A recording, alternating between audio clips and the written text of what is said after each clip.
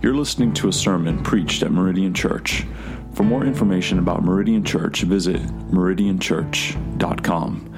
It is our hope that this sermon is used by the Holy Spirit to minister to you the grace and peace found in Jesus Christ to the glory of God the Father. And now, here's your sermon audio.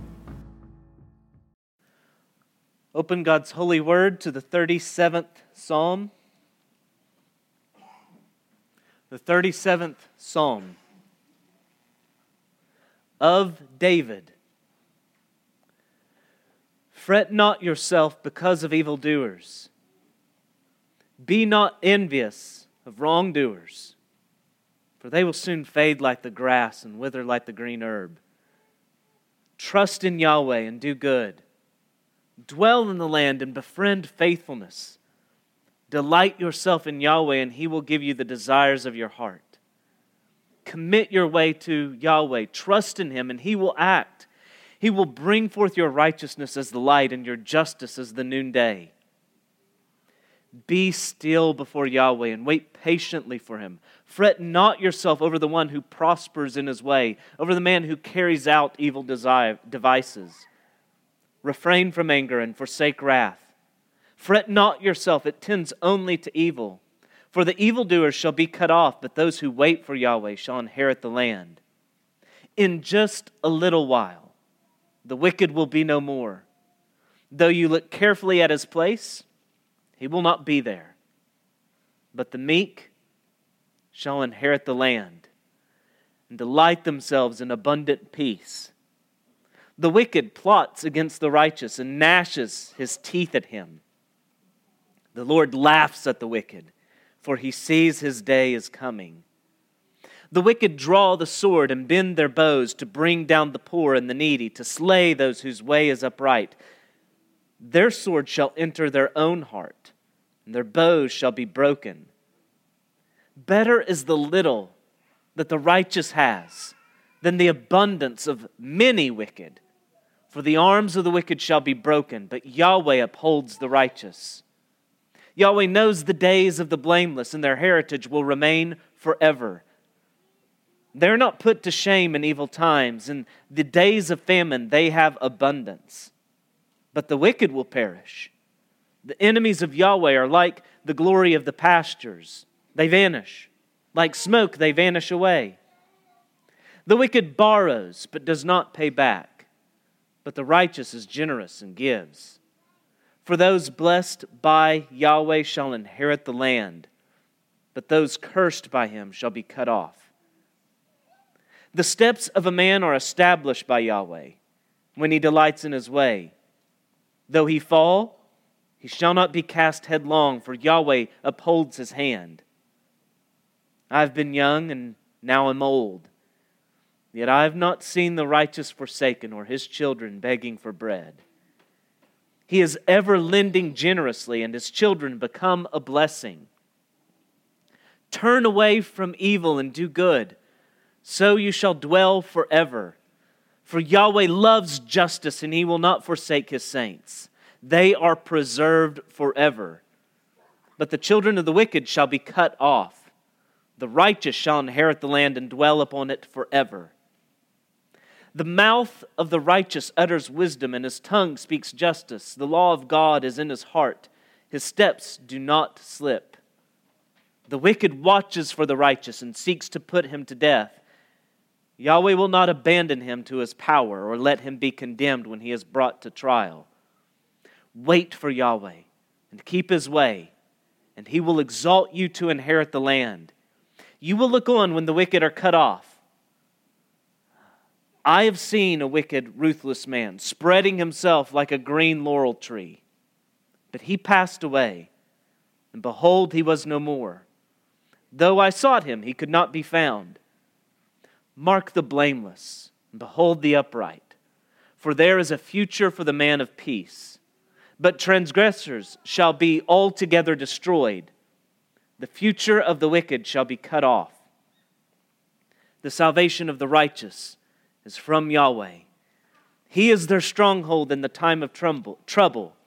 Yahweh helps them and delivers them. He delivers them from the wicked and saves them. because they take refuge in Him.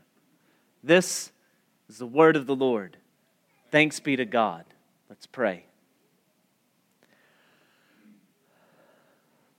Holy Father, forgive us our anxieties, our fears, our worries, our fretting whenever we look at the prosperity and the plans of the wicked.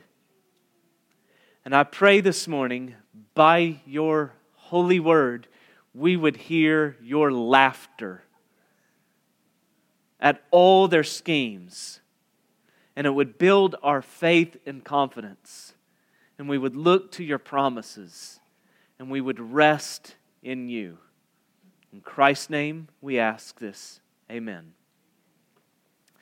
While it's impossible to miss the message of this psalm as it is hammered home again and again, yet I think there are 4 keys that if we had them in hand, 5 keys, 4 or 5, I'll remember in a minute. There are these keys that if we have them in hand, they'll unlock the full glory and beauty of the psalm in a much more profound way with us if we go with these keys in hand. So the first key, and there are 5, the first key we need to have in hand is an understanding of the problem that's being addressed here. This psalm is a theodicy. A theodicy is an explanation to what theologians often refer to as the problem of evil. Specifically here, this psalm is addressing the prosperity of the wicked. A theodicy is a justification of the judge's justice and justness. The problem that's being addressed with this psalm was set up for you by the first psalm, where David, the author of that psalm, says that the righteous are like an oak, if you will. They're like a tree planted by the streams of water.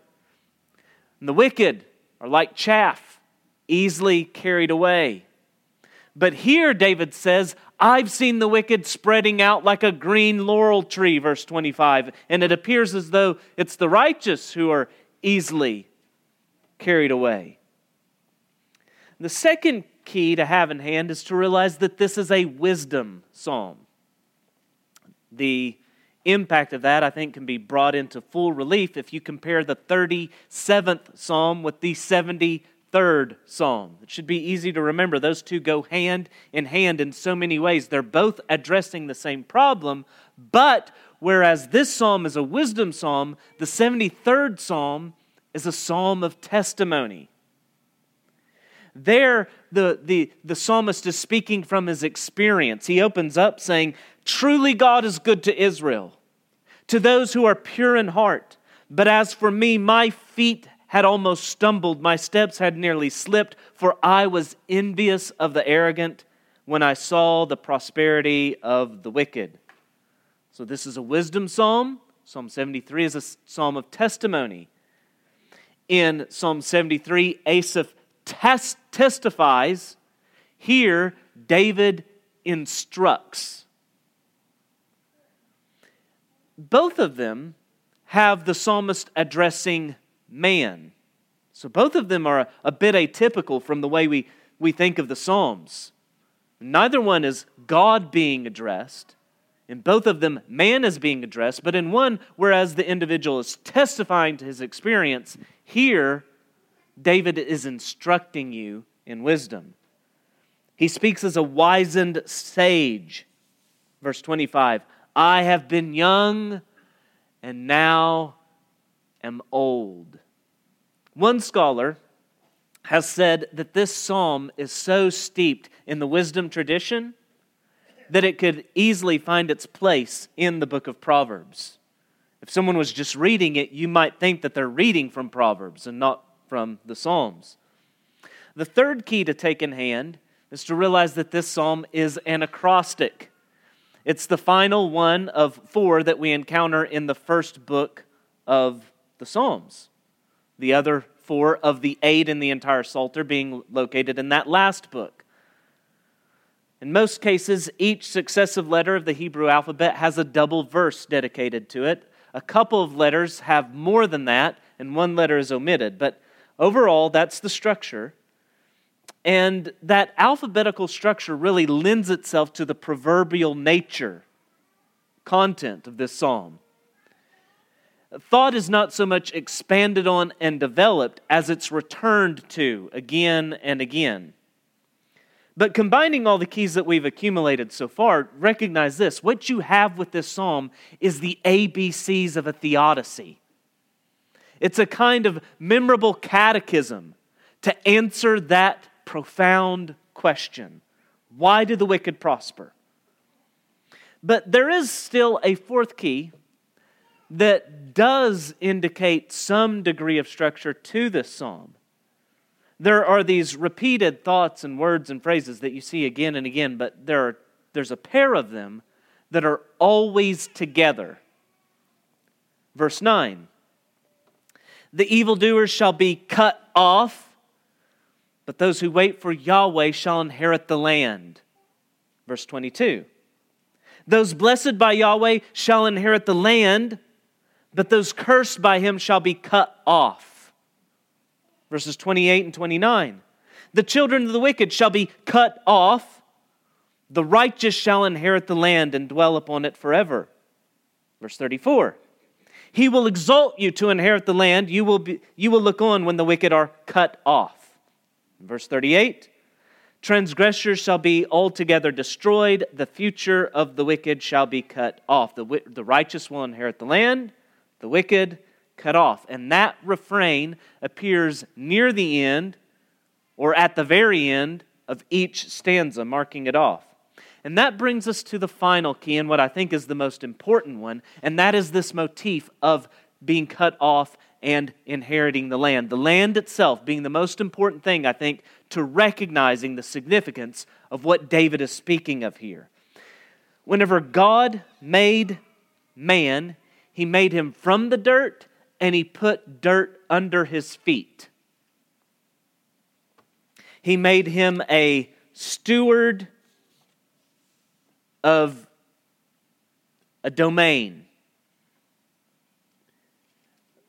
Michael Horton has referred to man as the marvel of ensouled dust. But we're not only ensouled dust, we are empowered dust. We are entrusted dust. Steward kings, vassal kings under the absolute sovereign. And with man's fall, his kingdom fell with him under the curse. But as God redeems Abraham, he makes a promise to him and his descendants of an eternal inheritance, an inheritance that is to be perpetually theirs, a land of milk and honey, a land of blessedness and peace, a land where he would again dwell with them, an Eden. Listen to how the Abrahamic covenant sheds light on this psalm. See, all the fretting and anxiety that's being dealt with in this psalm is in concern for the promises of God, this land. Genesis 12, 1 through 3.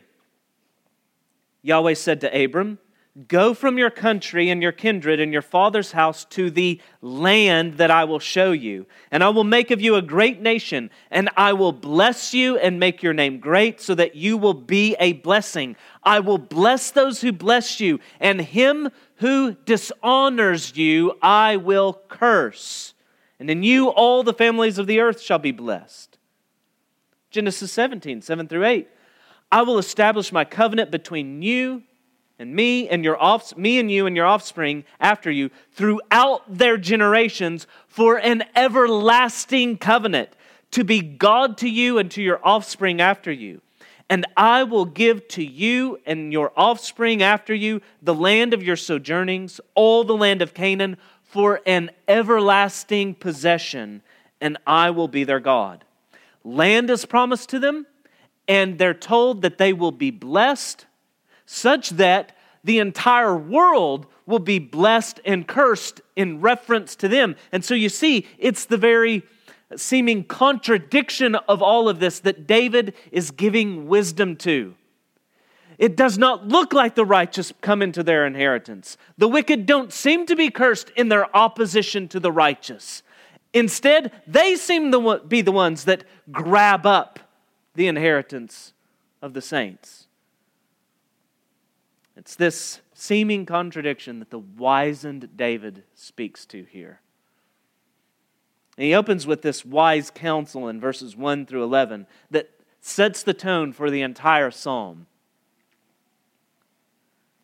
The opening commands that you hear here, will carry through. They'll resonate throughout the remainder. And what a number of commands there are. These commands make this first stanza stand apart. They unite it, that these commands that you see here, they recur and they pull this whole psalm together, and yet they make the first stanza stand apart because nowhere else are they so concentrated. You have 15 commands in 11 verses, 12 of them unique. And yet, don't you sense how harmonious all these commands are? Don't you sense that with this wide number of commands, David is really getting at one thing? You begin to sense how singular a thing obedience is. And it involves this singleness of heart and devotion and trust in Yahweh in all things. The first command is the most repeated in this first stanza, the most emphatic. Really brings out the problem that's being addressed. Fret not. Verses 1, 7, and 8. Fret not. In Matthew 6, Jesus commands us, do not be anxious. But here, David is zeroing in on a particular kind of anxiety and worry. And it's one that we can find especially easy to justify. Fretting because of the prosperity of the wicked. Consider all the fretting carried on by Christians in light of the past election. All the worry that happens in regard to wars, economics, entertainment, culture, politics, even in the spheres of churches and denominations, all the kind of fretting and worrying, not in spite of, but precisely because we view the world in the way that the Psalms instruct us to, seeing this dichotomy between the righteous and the wicked, and seeing it precisely in those terms, seeing the prosperity of the wicked, we can then justify that kind of fretting because we know that's not the way things should be. Even whenever we understand, and precisely because we understand the war between the seed of the woman and the seed of the serpent, we fret and we use that truth to justify our fretting.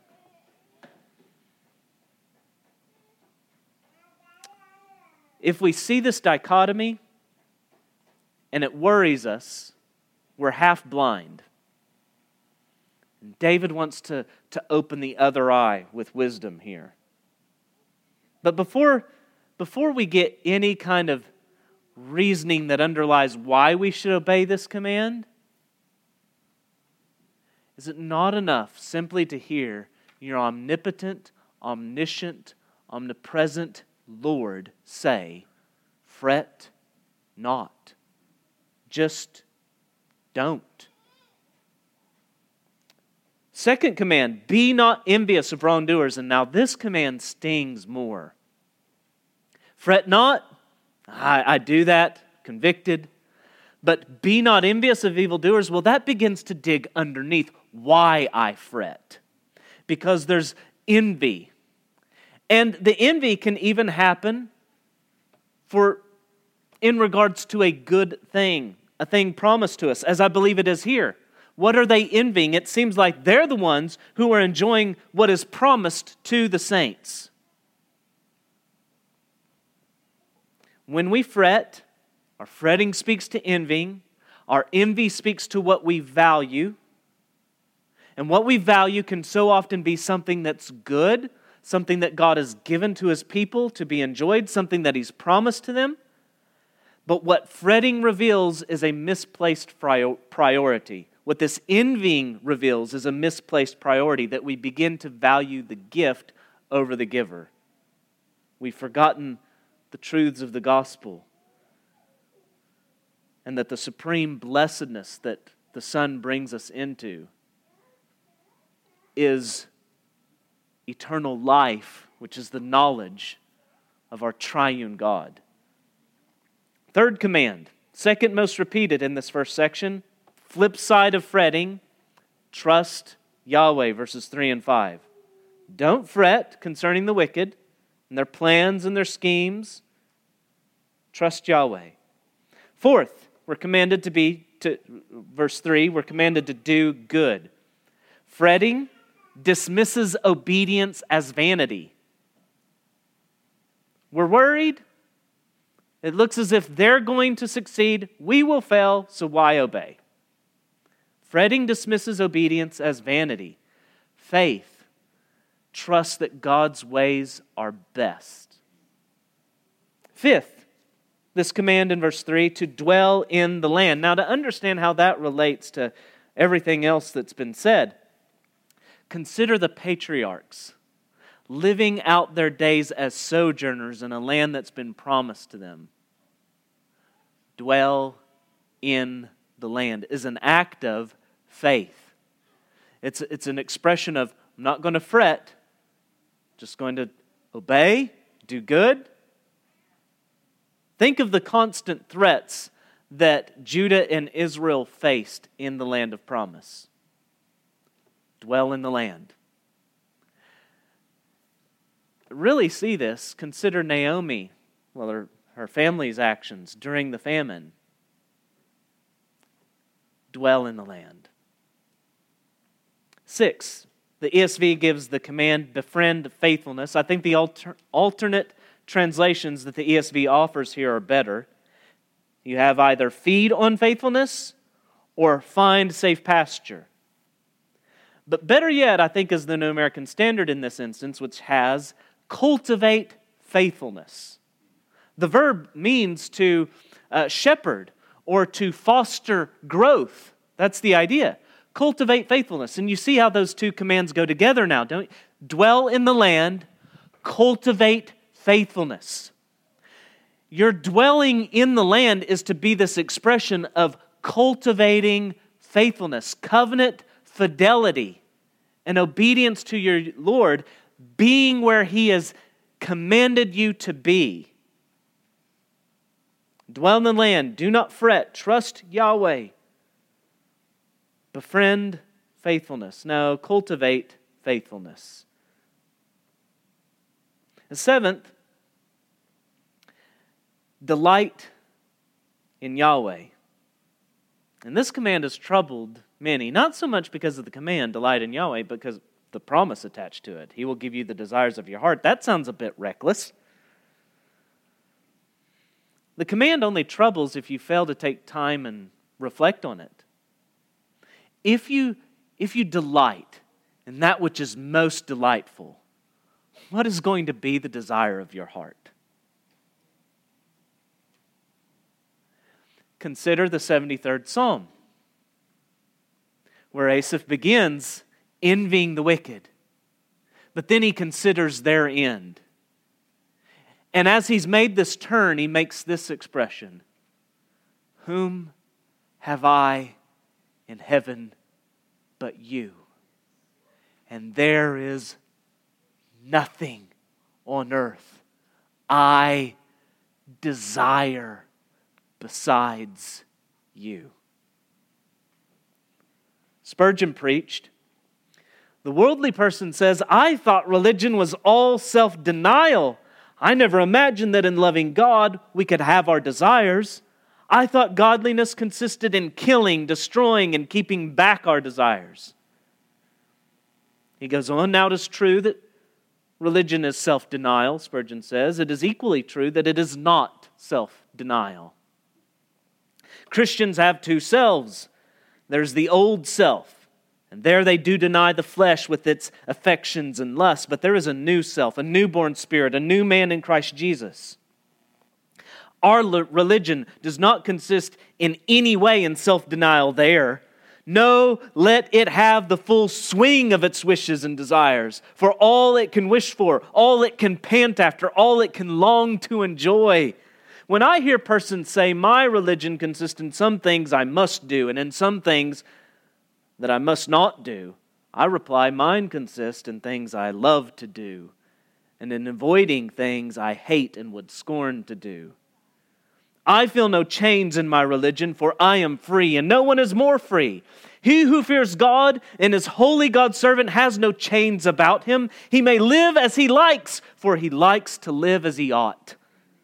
He may have his full desires, for his desires are holy, heavenly, and divine. He may take the full range of the utmost capacity of his wishes and desires and have all he needs and all he wishes, for God has given him the promise, and God will give him the fulfillment of it. But I think that's just one step in rightly dealing with the concern that you would have with this command and its promise. What's important is to recognize what would be the desires David is speaking in reference to here. Well, they would be the desires for that which has been promised by God, the covenant blessings in the land. And you see, what David is doing here is putting things back in their proper place. You want the land. Make this your concern. Delight yourself in Yahweh. And all that He's promised is certain and sure.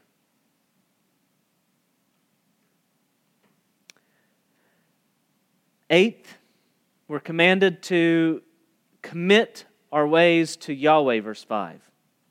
It's another way of saying trust Yahweh. But it brings out this, that trusting Yahweh is not something you just do in your chest. It's something you do with your feet. It's a way of life. It's a way of walking.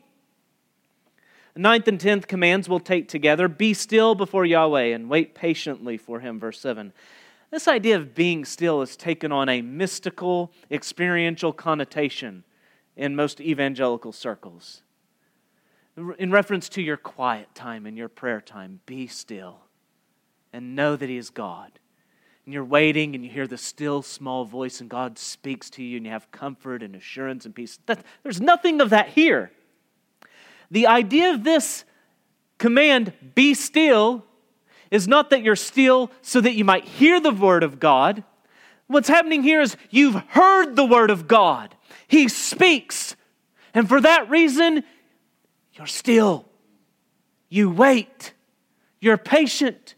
You don't fret. That's the idea. Being still is in contrast to fretting and frantic activity.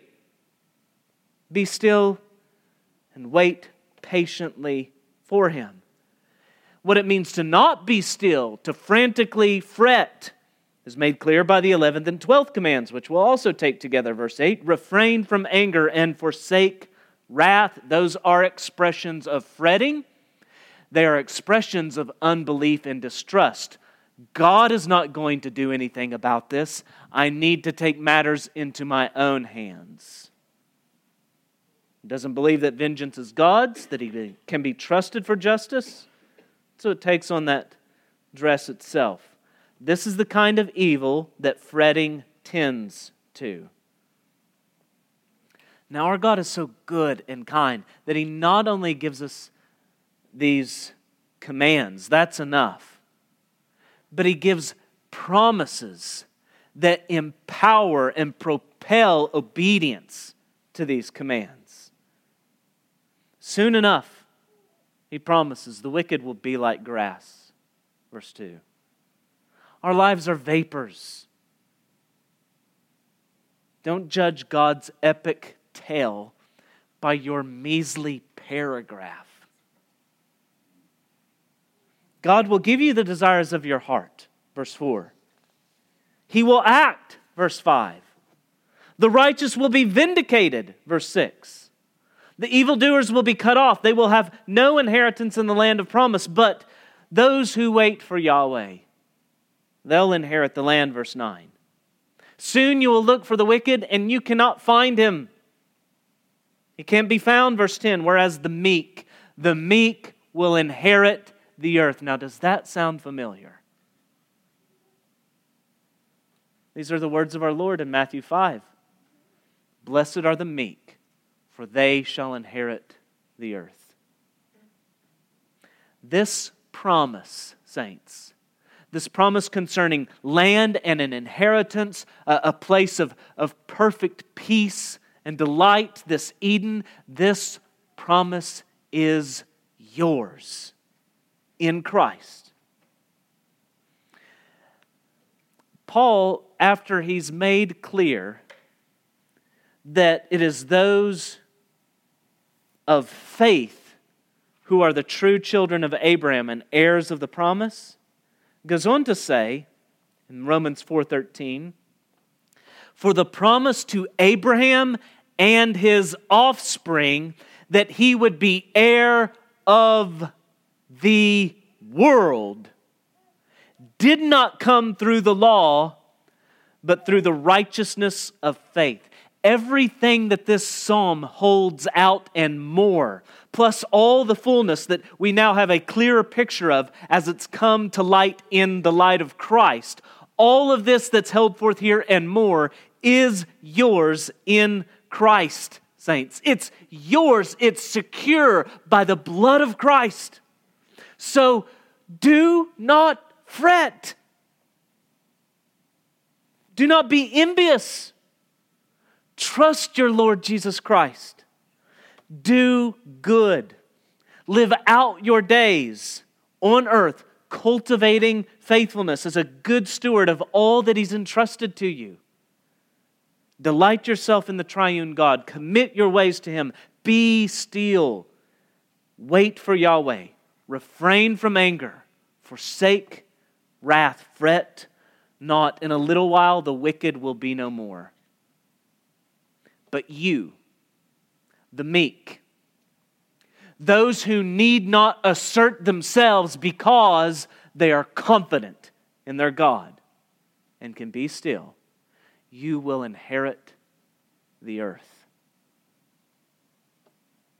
That is the thrust of this psalm. The remainder of it simply reinforces these commands, bolsters our obedience to them by elaborating on these promises, opening our eyes to see through the fog. And so in light of this, let's reevaluate the wicked of the prosperity of the wicked, verses 12 through 22. This wisdom concerning the futility of the wicked. Yes, they plot against the righteous, verses 12 through 15, but his plans are inverted. By his plans, he does not destroy the righteous, he destroys himself. His own sword pierces him. And our Lord looks on all of this and He laughs. When you look out at the prosperity of the wicked and their plans and their schemes gathering like an ominous thunderstorm, look up and see your heavenly Father and hear His genuine laugh. And let it wash over you like sunshine and a cool breeze. And assure you that that threat is pathetically weak in comparison to His omnipotent strength. No, His laughter is no bluff. It's no bravado. It's no display. It's no show.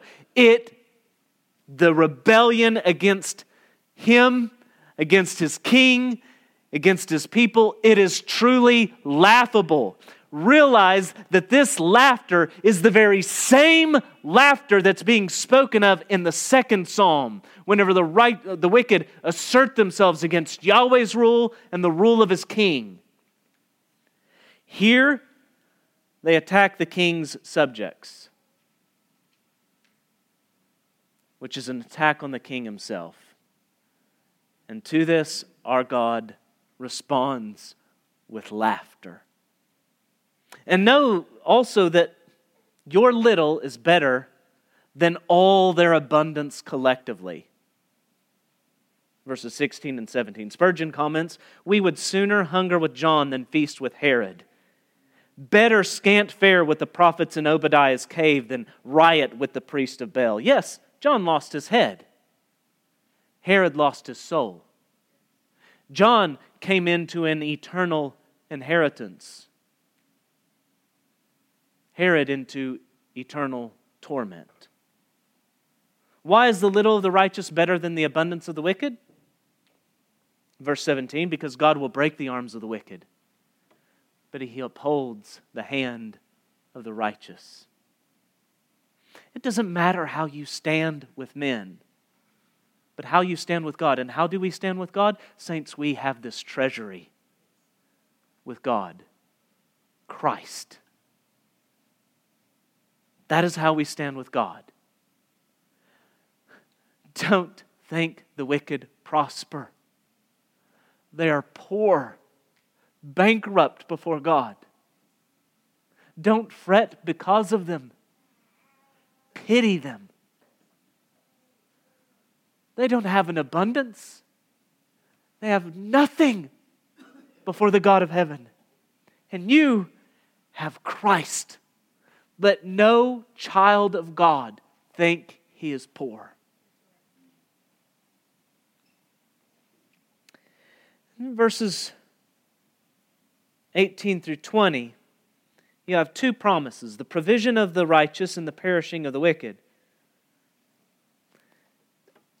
Verse 18, Yahweh knows the days of the blameless, and their heritage will remain forever. They are not put to shame in evil times. In the days of famine, they have abundance. There may be little, but there is so often enough. And in the midst of hard times, is it not the case that the righteous, precisely because of their righteousness, and God's ways simply are best, that the righteous often fare better than the wicked in the hardest of times? Think of Elijah in the days of famine, how the ravens provided for him, and the widow's oil and her flour that lasted until there was rain. But the glory of the wicked, we're told, is like that of a pasture, green and then soon fading. It's like smoke, verse 20.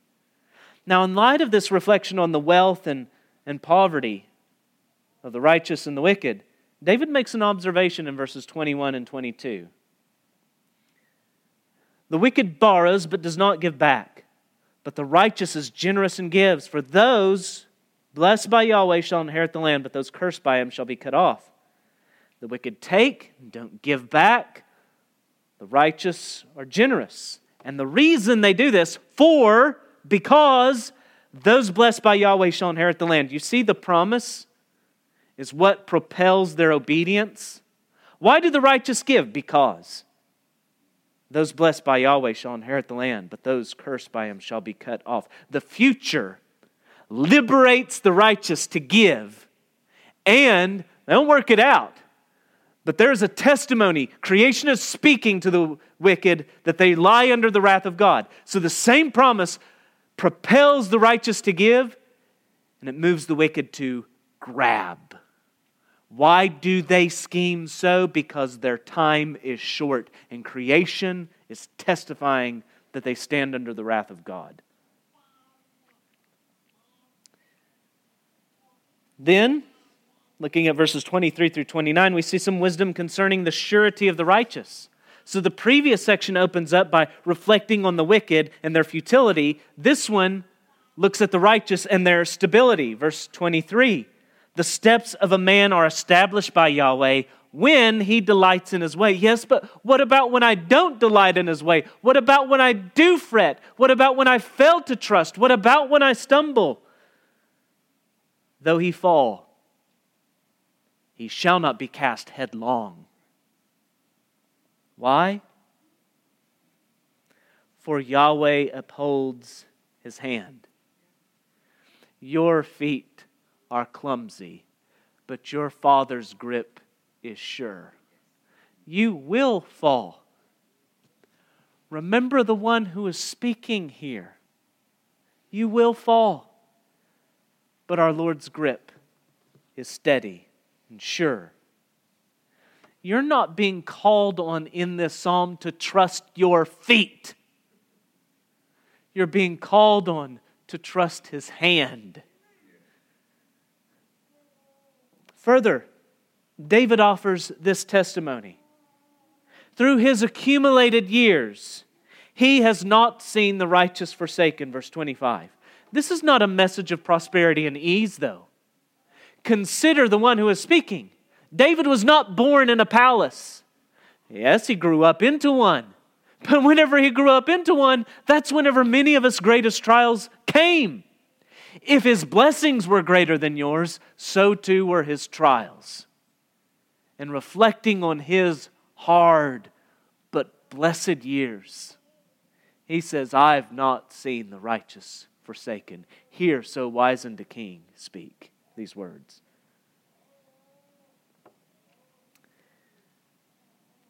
The righteous will be preserved, the wicked cut off. In light of all this, he calls for those who have fallen, who are stumbling, who are fretting, turn from your evil and do good, knowing this. The righteous will dwell forever, verse 27. The reason they can be confident of this is God's character, God's promise, verse 28. He loves justice. He will not forsake His saints. Who is He? He's the God of righteousness and holiness and justice.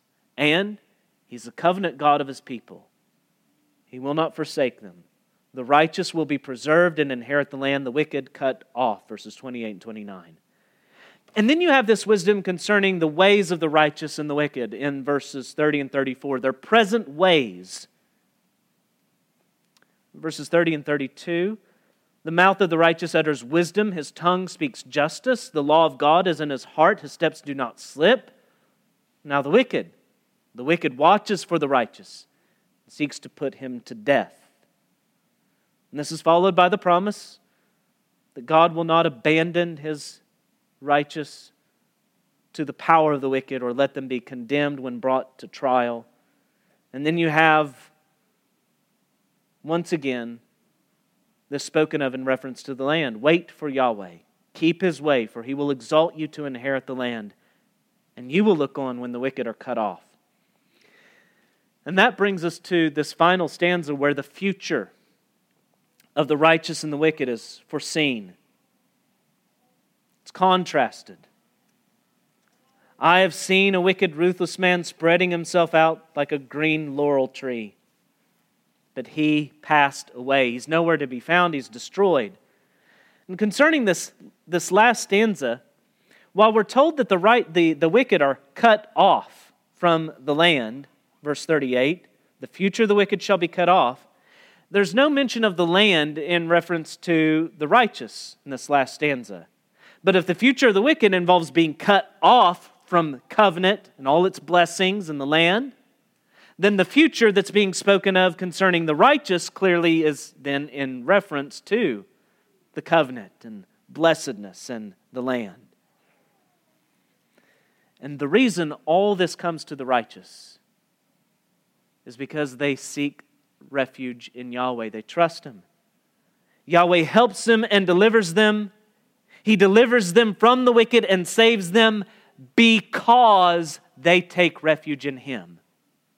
If you are here and you recognize you're a sinner and you're one of the wicked and you sit under the wrath of God, the way you come into the blessedness that's being spoken of here is not by making yourself righteous. It's by taking refuge in the righteous one so that His righteousness is counted to you in Christ.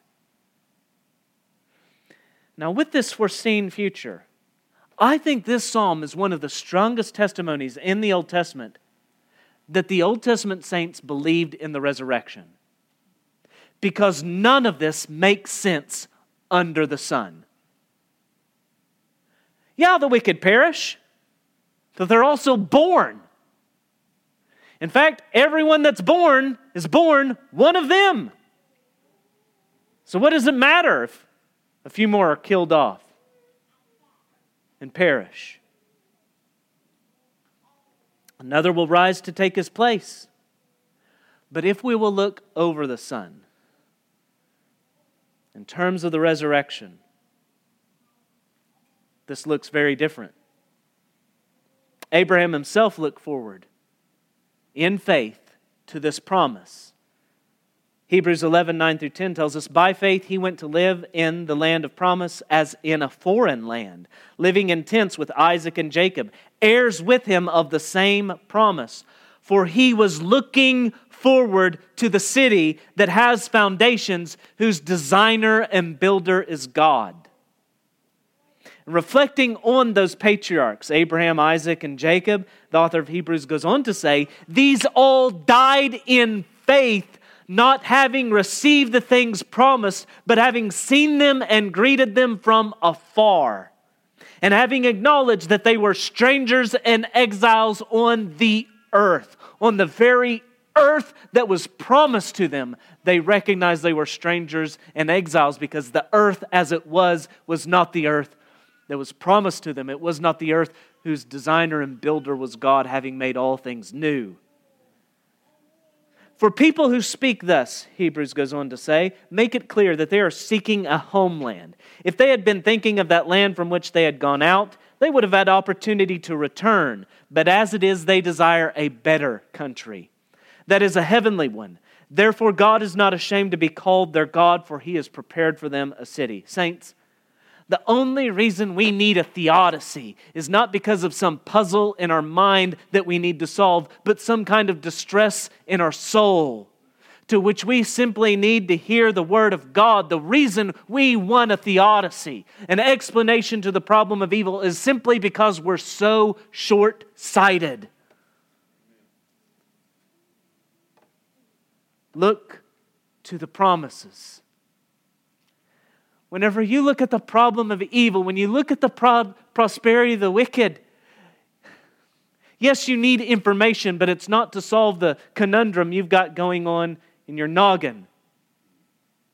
You need to hear the promises of God. Fret not. Trust Yahweh. And if that's not enough for you, remind yourself of who is speaking here. I think perhaps the most potent words in this psalm are the superscription that opened it, of David.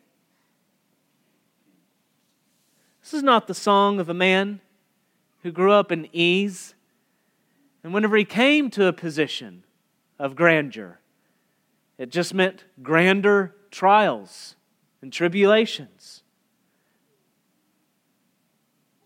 The wicked plotted against him consistently. As he was lifted higher, he was an easier target. If his blessings were bigger, his trials were bigger. And he stumbled. But God held his hand. And if Israel could have taken such comfort hearing their king speak these wise words, saints, how much more can we take comfort hearing our King say, blessed are the meek, for they shall inherit the earth. Our Lord came to His inheritance through suffering and sorrow, through flogging and thorns and ridicule, through a cross and resurrection. He is our forerunner, we're told. We follow in His steps. To follow Him, we take up our cross. But whenever we take up the cross, we know resurrection is certain on the other side. He trusted. He didn't fret. He committed his way to the Lord. And for the joy that was set before him, he endured the cross, despising the shame. And because of that cross, because on that cross, he rectified the real problem of evil.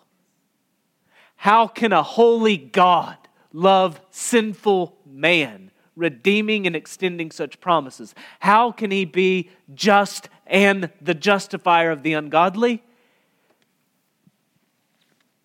Because he put forward Christ as a propitiation by his blood to redeem sinners and satisfy his wrath against our sins. Because that is our treasury, saints, in which we trust and reside, our inheritance is sure. You've already received the down payment of the Holy Spirit as the guarantee. He's good on his promises. Don't fret. Be still. Trust your King and his sage counsel, and trust the omnipotent, perfectly wise, sovereign rule of his Father. And know that on the other side of the cross is resurrection and an inheritance forevermore. Let's pray.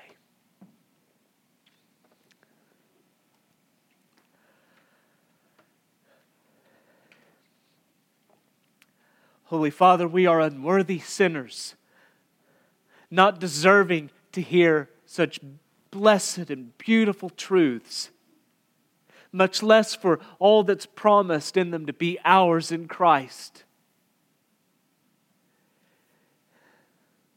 And how often we have failed, having come to know your redeeming grace and your covenant love, we fail.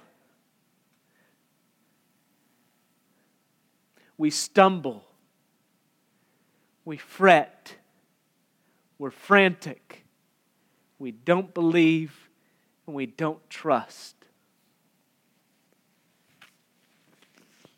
But Father, our hope today is that though our flesh fail, though it be weak, you are our hope. You are our portion. You are our inheritance. Your hand on us is sure. You will not lose any that you've purchased by the blood of Christ. And those purchased by that blood will lose nothing of all that is promised them in Christ. And so may that truth be brought home by your Spirit now to move us to render unto you what you are worthy of. May it propel our obedience, empower our obedience, so that we walk following the forerunner of our faith, looking forward, delighting in you, knowing the joy that lies on the other side of this short pilgrimage. In the strong name of Jesus, we ask this. Amen. Thank you for listening to this sermon audio from Meridian Church. Please feel free to share this resource with others. We only ask that you do not alter the content in any way. Again, you can find more resources at meridianchurch.com.